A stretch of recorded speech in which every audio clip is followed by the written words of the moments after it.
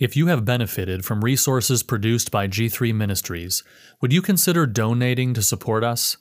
Even a few dollars helps us to continue to publish free curricula, articles, podcasts, video resources, and more. Visit g3min.org/give or open the G3 app to give a one-time or monthly donation. Articles from G3 Ministries. The Basis for Communion with God, written and recorded by Scott Aniol. The king raged with fury. "How dare they say I have no right to be here," he steamed. "I have done right in the sight of God. He has blessed me." He thought of all the rich spoils of battle adorning his chambers. "I have grown strong. My fame has spread far. I deserve to be here." "My lord, you must leave." What is his problem? How dare he say I must leave? The king picked up the censer to burn incense on the altar. "I am trying to honor the Lord with this." The priest persisted. "It is not for you, Uzziah, to burn incense to the Lord, but for the priests, the son of Aaron, who are consecrated to burn incense." The king turned. A crowd of strong priests stood behind Azariah in the doorway. The priest moved a step closer. "Go out of the sanctuary," he pleaded, "for you have done wrong, and it will bring you no honor from the Lord." How dare he challenge the Lord's blessed servant? He lowered the censer toward the altar. He trembled, the censer dropping from his hand. What is that? White scales appeared all over his outstretched hand. His left leg collapsed beneath him. A sharp pain spread across his forehead. King Uzziah was a leper until the day of his death. He dwelt in an isolated house because he was a leper, for he was cut off from the house of the Lord. Let us draw near. The Son of God himself invites you to draw near to the presence of God and enter into the eternal communion enjoyed by the three persons of the triune Godhead. But any reader of that invitation in Hebrews to draw near would have immediately recognized its inherent problem. This God to whom we are supposed to draw near is holy. He cannot tolerate sin, yet we are sinful. The fall of mankind into sin destroyed the possibility of drawing near to God. After Adam and Eve sinned, they no longer enjoyed the privilege of walking with God in the garden. Instead, they hid from him in fear and desperately tried to cover their guilt with leaves. And ever since that time, any attempt to draw near to God results in a profound recognition of guilt and unworthiness. The Israelites experienced this when they drew near to Mount Sinai. When they witnessed the majesty and greatness and white-hot holiness of God, they trembled in fear and begged Moses to go in their behalf. This is the reason that although God inhabited the holy place in the tabernacle and later the temple, no person could enter his presence except the high priest once a year on the Day of Atonement.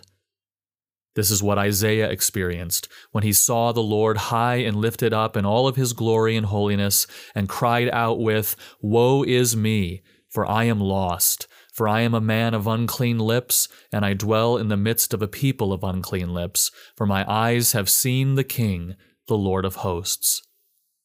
2 Corinthians 4:3 says that every person is born in the condition of perishing, and thus the beauty of a relationship with God is veiled to us. And even if our gospel is veiled, it is veiled to those who are perishing. Even worse, Paul says that the God of this world has blinded the minds of the unbelievers to keep them from seeing the light of the gospel of the glory of Christ, who is the image of God. All people are perishing and blind. All people are depraved. The Bible says that no one seeks after God.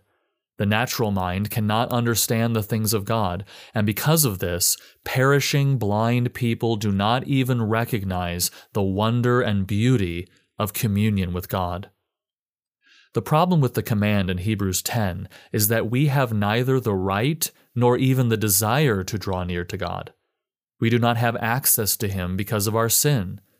The only way God enabled people to partially draw near to Him is through temporary sacrifices, and even then there are barriers keeping us from the very presence of God Himself.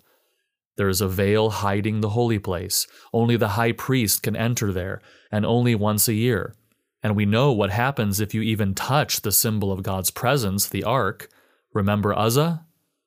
Even Psalm 100 calls people to come only into the outer courts of the temple, not into the actual presence of God Himself. The people had no direct access. The point is that we cannot obey this command. God commands us to draw near, but this entering into the presence of God to worship Him is not possible. Or is it? Hebrews 10 explains the solution to the problem through two since clauses. The first is found in verse 19. Since we have confidence to enter the holy place, draw near. Now, the term translated confidence in most English translations has the idea of free and open access to someone or something. Since we have access to enter the holy places, draw near.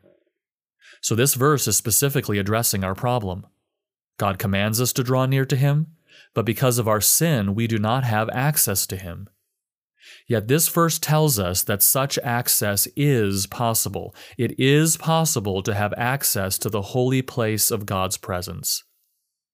Here is the first term in our text that is meant to conjure up images of Old Testament worship. The holy place was that most sacred of places in the tabernacle and temple, and several boundaries prevented access to God in this place. The first was the wall that enclosed the outer court of the temple, then was the wall of the temple itself, and finally the veil that hid the holy place where the ark of God dwelt. In each successive stage, fewer and fewer people had access. No Jew would ever even consider entering the holy place. They knew what happened when Uzziah did that. In fact, if you go to Jerusalem today, you'll find out that there's a certain area of the temple ground where it is forbidden to Jews to ever walk because it may be the area where the Holy of Holies once stood, and no Jew would ever put his foot on the Holy of Holies. So that's why there are big signs outside the gates of the temple area that say, Orthodox Jews have been forbidden by the rabbi to enter this place lest they step on the Holy of Holies. Orthodox Jews have a fear still today of ever going into the presence of God. But Hebrews 10:19 tells us that we have access not just to the outer court, not just into the entrance of the temple, but beyond the veil into the very presence of God. How can this be? Keep reading. By the blood of Jesus, by the new and living way that He opened for us through the curtain, that is, through His flesh. Access to God is possible through a sacrifice, and this is no ordinary sacrifice. This is the vicarious substitutionary atonement of the Son of God. At the beginning of Hebrews 10, the author revealed the insufficiency of animal sacrifices to purify those who come to God in worship. For since the law has but a shadow of the good things to come instead of the true form of these realities, it can never, by the same sacrifices that are continually offered every year, make perfect those who draw near. But this sacrifice can perfect those who draw near. This Jesus is fully man, and thus He can stand as our substitute, and He is fully God, and thus He can pay an eternal punishment to an eternal holy God that no normal man could. And because of the perfection and eternality of this sacrifice, it need not be offered day after day after day to atone for sin. It is offered one time, and the complete wrath of God is fully appeased. This is what God pictured when He slew the animal in the garden and covered Adam and Eve's guilt. This is what was pictured when Moses offered a sacrifice at the foot of Mount Sinai so that the elders of the people could approach God. This is what was pictured each year in Israel on the Day of Atonement, when an animal was sacrificed and the high priest entered the holy place to sprinkle blood on the mercy seat. This is what was pictured when the seraph took a burning coal from the altar and placed it on Isaiah's lips, saying, "Your guilt is taken away and your sin atoned for." And this is pictured perhaps no more beautifully than with what happened at the moment of Christ's death. The gospel accounts of the crucifixion tell us that Jesus cried out with a loud voice and gave up his spirit, and at that exact moment, the veil of the temple was torn in two, as if that veil was the body of the Son of God himself, prohibiting entrance into the presence of a holy God, and that access that had been lost by the fall of man is now restored. There is now a new and living way to draw near to God, and that way is his Son. This phrase, new and living way, paints a beautiful picture as well. The word translated new here is not the typical word that would have been used to describe a new coat or a new chariot. It is a word that literally means freshly slaughtered. He was freshly slaughtered, and yet he is living. He rose from the dead, having defeated sin and death, and now we have access to enter the holy place by the blood of Jesus, by a freshly slaughtered yet living way, Jesus Christ. Therefore, draw near. But there is another since clause that explains to us how we have access to God, and that is found in verse 21. And since we have a great high priest over the house of God, draw near. In the Old Testament economy, the only person on earth allowed to actually enter the presence of God, and that only once a year, was the high priest. But this verse tells us that not only is Jesus the perfect sacrifice that gains us access to God, but he is also the high priest who offers the sacrifice. And now, because of our relationship to this great high priest, we can draw near to God. Hebrews 7:25 emphasizes the fact that Christ's high priestly ministry of intercession makes such an approach possible. Consequently, he is able to save to the uttermost those who draw near to God through him, since he always lives to make intercession for them. So God commands us to draw near to him in worship, but this is only possible through the shed blood of Christ on our behalf and through Christ's high priestly ministry. Jesus Christ is the only basis for drawing near to God in worship. This was exactly the purpose for which Jesus came to earth. John 1:14 tells us that the Word became flesh and dwelt, literally tabernacled, among us. He was given the name Emmanuel, God with us. Since sinful people could not dwell in the presence of a holy God, God came to dwell among sinful people for the purpose of restoring the communion lost by the fall. Notice what Jesus says in his prayer to the Father in John 17. Father, the hour has come. Glorify your Son, that the Son may glorify you, since you have given him authority over all flesh to give eternal life to all you have given him. And this is eternal life, that they know you, the only true God, and Jesus Christ whom you have sent. I glorified you on earth, having accomplished the work that you gave me to do. And now, Father, glorify me in your own presence with the glory that I had with you before the world existed. Jesus says that he has accomplished the mission the Father gave him to glorify the Father by accomplishing the work he was given to do by the Father. And what is this work that he has been given to do by the Father? He summarizes it first in verse 2, to give eternal life to all whom the Father had given to him. Christ's mission was to redeem a people through his perfect life, his sacrifice of atonement, and his victorious resurrection. But it wasn't simply redemption for its own sake, as verse 3 explains. And this is eternal life, that they know you, the only true God, and Jesus Christ whom you have sent. The purpose of the redemption accomplished by Jesus was that this redeemed people would know the only true God and Jesus Christ his Son. The purpose of Jesus' mission was that these redeemed people would have restored communion with God that had been broken by sin, that they would worship and glorify him against whom they rebelled. This, according to Jesus, is the definition of eternal life, communion with God. And so, Jesus' mission was essentially to create worshipers out of sinners through his shed blood on the cross and his defeat of sin and death made manifest by his resurrection. This brought glory to himself and ultimately glory to God the Father. But Jesus continues in verse 6 to further explain the work he was given to do. First, he made God known. He manifested God's name. He displayed the glory and the magnificence of the Father in ways that no one else could, because he is God. If you have seen the Son, you have seen the Father. And so, through his life, his actions, his character, and ultimately his death and resurrection, Christ made God known. But he did not make God known only through his actions. Notice what he says at the end of verse 6. They, that is, those whom the Father gave to the Son, those to whom he granted eternal life, those to whom he made God known, they have kept your word. Now they know that everything that you have given me is from you, for I have given them the words that you gave me. Jesus made God known through the proclamation of God's word. And that proclamation led to belief. And they have received that word and have come to know in truth that I came from you, and they have believed that you sent me.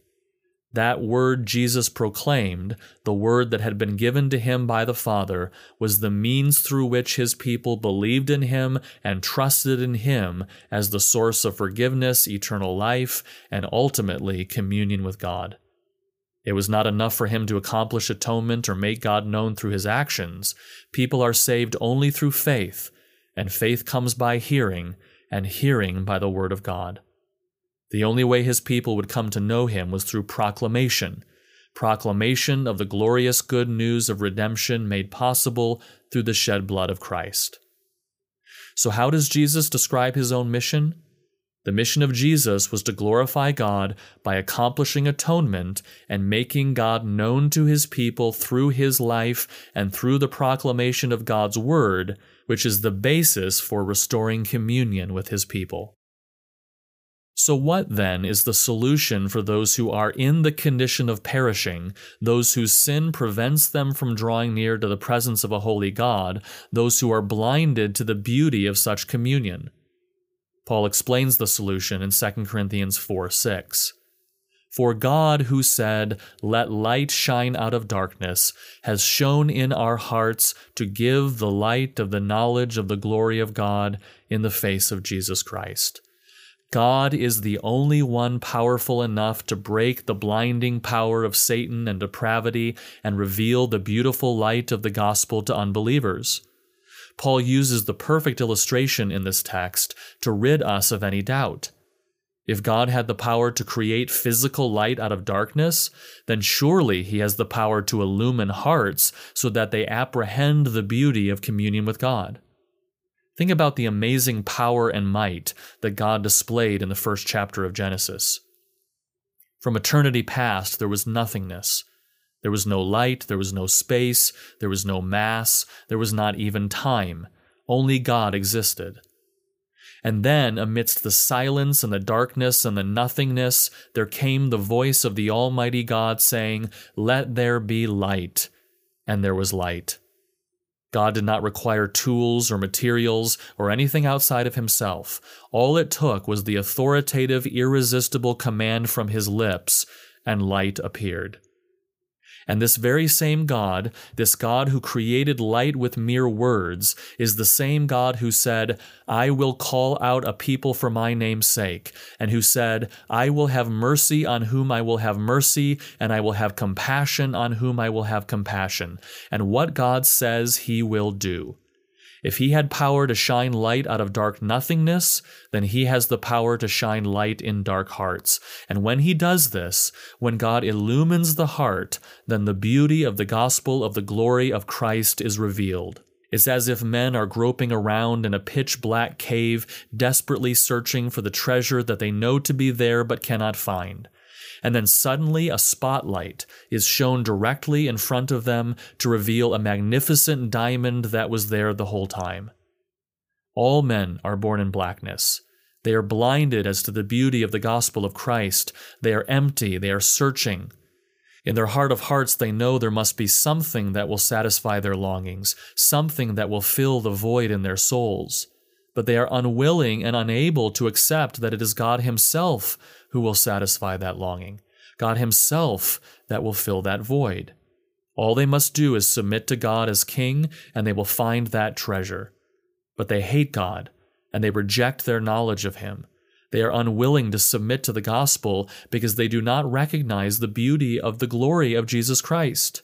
But then, just as God created light at the beginning of time, with just his voice he says, "Let there be light," and light shines on a dark heart. And when that happens, that perishing person looks up and sees the truths of the gospel literally in a new light. No more does he see the mere facts about a man who once lived and died. No longer does he see God as a terrible taskmaster. No longer does he see the demands of the gospel as unreasonable. That light that has been shined upon his heart reveals the magnificent beauty of the gospel of the glory of Jesus Christ. When such an illumined person apprehends the beauty of the gospel, he is drawn irresistibly to its splendor. No one turns away once he has seen the beauty of the gospel. Such a miracle of illuminating the heart inevitably results in salvation, because when a person really sees the beauty and value of the knowledge of the glory of God, he cannot help but give himself entirely over to that God. And ultimately, this beauty and glory and value is revealed in the very face of Jesus Christ. He is the beauty, he is the glory, he is the value. And when someone sees Christ for who he really is, he will fall down on his face before Christ and say, "What would you have me to do?" The Apostle Paul experienced such a miracle in a very literal sense.